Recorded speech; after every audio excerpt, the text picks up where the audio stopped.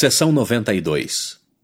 Revelação dada a Joseph Smith, o profeta, em Kirtland, estado de Ohio, em 15 de março de 1833.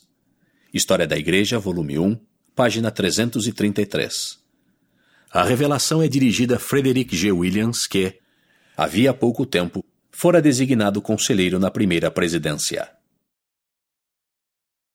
1-2. O Senhor dá um mandamento referente à admissão na Ordem Unida. Em verdade, assim diz o Senhor: dou à Ordem Unida, organizada conforme o mandamento previamente dado, uma revelação e mandamento, com referência a meu servo Frederick G. Williams, de que o recebais na ordem. O que digo a um, digo a todos. E também te digo, meu servo Frederick G. Williams, serás um membro ativo nessa ordem. E se fores fiel na obediência a todos os mandamentos anteriores, serás abençoado para sempre. Amém.